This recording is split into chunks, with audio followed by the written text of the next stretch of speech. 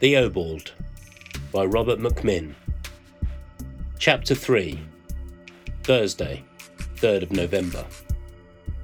Ronnie was badly hungover on Thursday morning.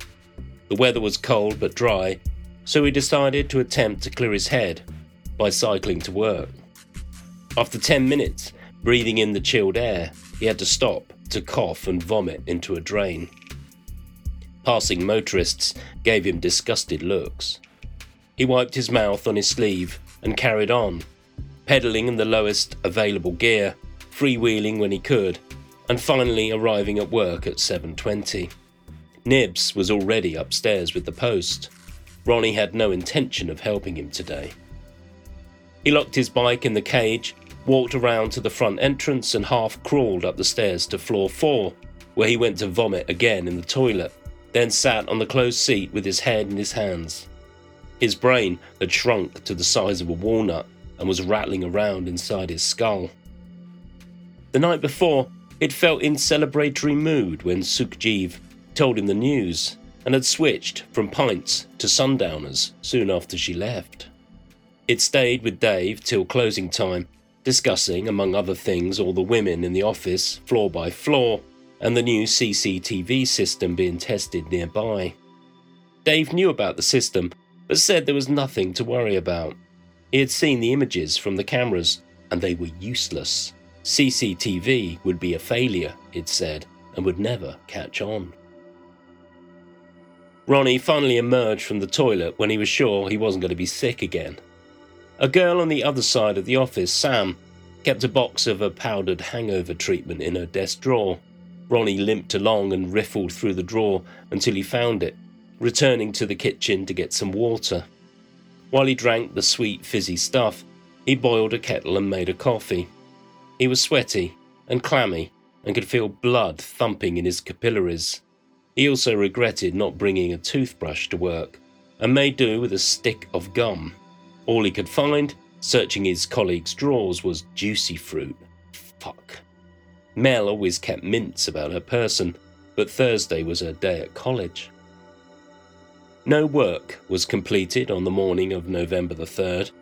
All thoughts of investigating the flower girl, Melody, were banished from his mind as he attempted to get through the morning. At first, he thought he'd sat down at the wrong desk. He was so disoriented, but then realised that it was just that some of his files were out of place. On her post-collection round, Sukhjeev had noticed his sorry state and later brought him another coffee, along with 2 tablets of a new drug called Nurofen.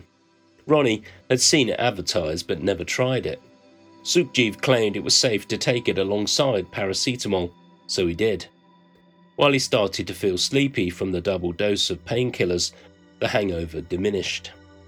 Still, he declined Dave Cooper's offer of a lunchtime drink and didn't think about raising his head again till close to 1, when it entered his consciousness that 1 o'clock was about the time that he'd seen Melody heading off for lunch the day before.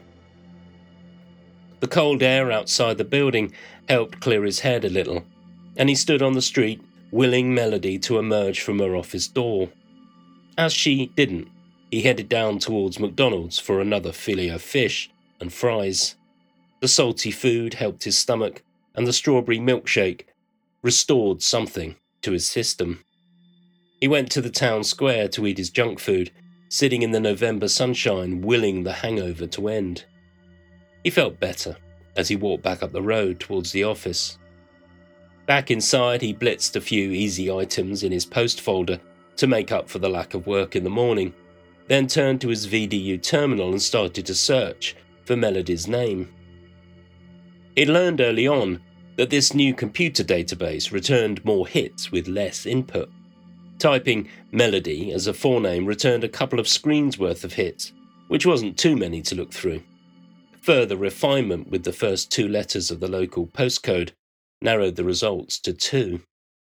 Melody Ann Smith, 47, widowed, living in council accommodation, and Melody Jane Adams, 33, single, employed by the local FE college. He pulled the files from the racks to look for photos, but neither of these appeared to be the Melody who worked across the road. He returned to the full list, with no postcode information, and none of them matched the age profile of the girl in the window. There were no more files held locally he could check. It was 4 o'clock. Ronnie cut his losses and cycled home. Halfway there, he realised he could have checked the files of the solicitors to see if any employees were listed there. Tomorrow. After sleeping away the early evening, he felt well enough to make himself something to eat. He had little but pasta in the house, but a tin of tomatoes and some cheese and milk completed a meal of comfort food. He watched TV until 11 o'clock and had switched it off in preparation for going to bed when the phone rang. This time, he picked it up. "It's me," said Melanie. How was college? "Boring. How was your day?" Shit. Hungover. "Did you miss work?" It would never occur to Ronnie to skip work because he'd drunk too much the night before. No, but I didn't achieve much today. "Do we ever?" There was no answer to that. Mel continued. "I booked us some tickets for the NFT, Saturday. Paul's working overtime all weekend. I thought we could make a day of it in London." Okay. The other boyfriend was clearly not a battle worth fighting. "It could be your birthday treat." Long silence. It's not my birthday till next month. "But I'll probably be otherwise occupied then." More silence. Ronnie had decided not to enter into the debate about Paul. Okay, so we'll talk about it tomorrow, he said. "How are you now?" Feeling human again? "What are you doing?" About to go to bed? Silence. What? "I said I wish I could go with you." Her voice seemed small, lonely. Well? As usual, he didn't know what to say to her. There was more silence. Electronic wind blew on the line. "You weren't drinking again tonight?" She asked, as if the tense silences were nothing. No, and the world didn't end. "What does that mean?" Nothing. Ignore me. What were you doing before you rang? "Thinking about ringing you." Does it ever occur to you to phone before it's gone 11? Another long silence. "So you were home the other night when I rang?" She finally said. What? No? What do you mean? "You knew I'd phoned then, didn't you?" No, you told me, didn't you? His denial sounded weak and feeble, and he knew it. "Never mind. In answer to your question, yes, it does occur to me to phone earlier in the evening, but I sit and think about it a lot before I do it." She rung off. Ronnie stared pointlessly at the phone and replaced it in its cradle. He toyed with the dial, thinking about ringing her back. Finally, guilt got the better of him, and he dialed her number. A man's voice. "Hello? Is Mel there? Who is this?" Ronnie, friend of hers. "She's asleep in bed, I should think. Try again tomorrow." He hung up. Mel's dad? Ronnie turned off the lights in the flat and went to brush his teeth. There was something about Mel, something he hadn't quite grasped before.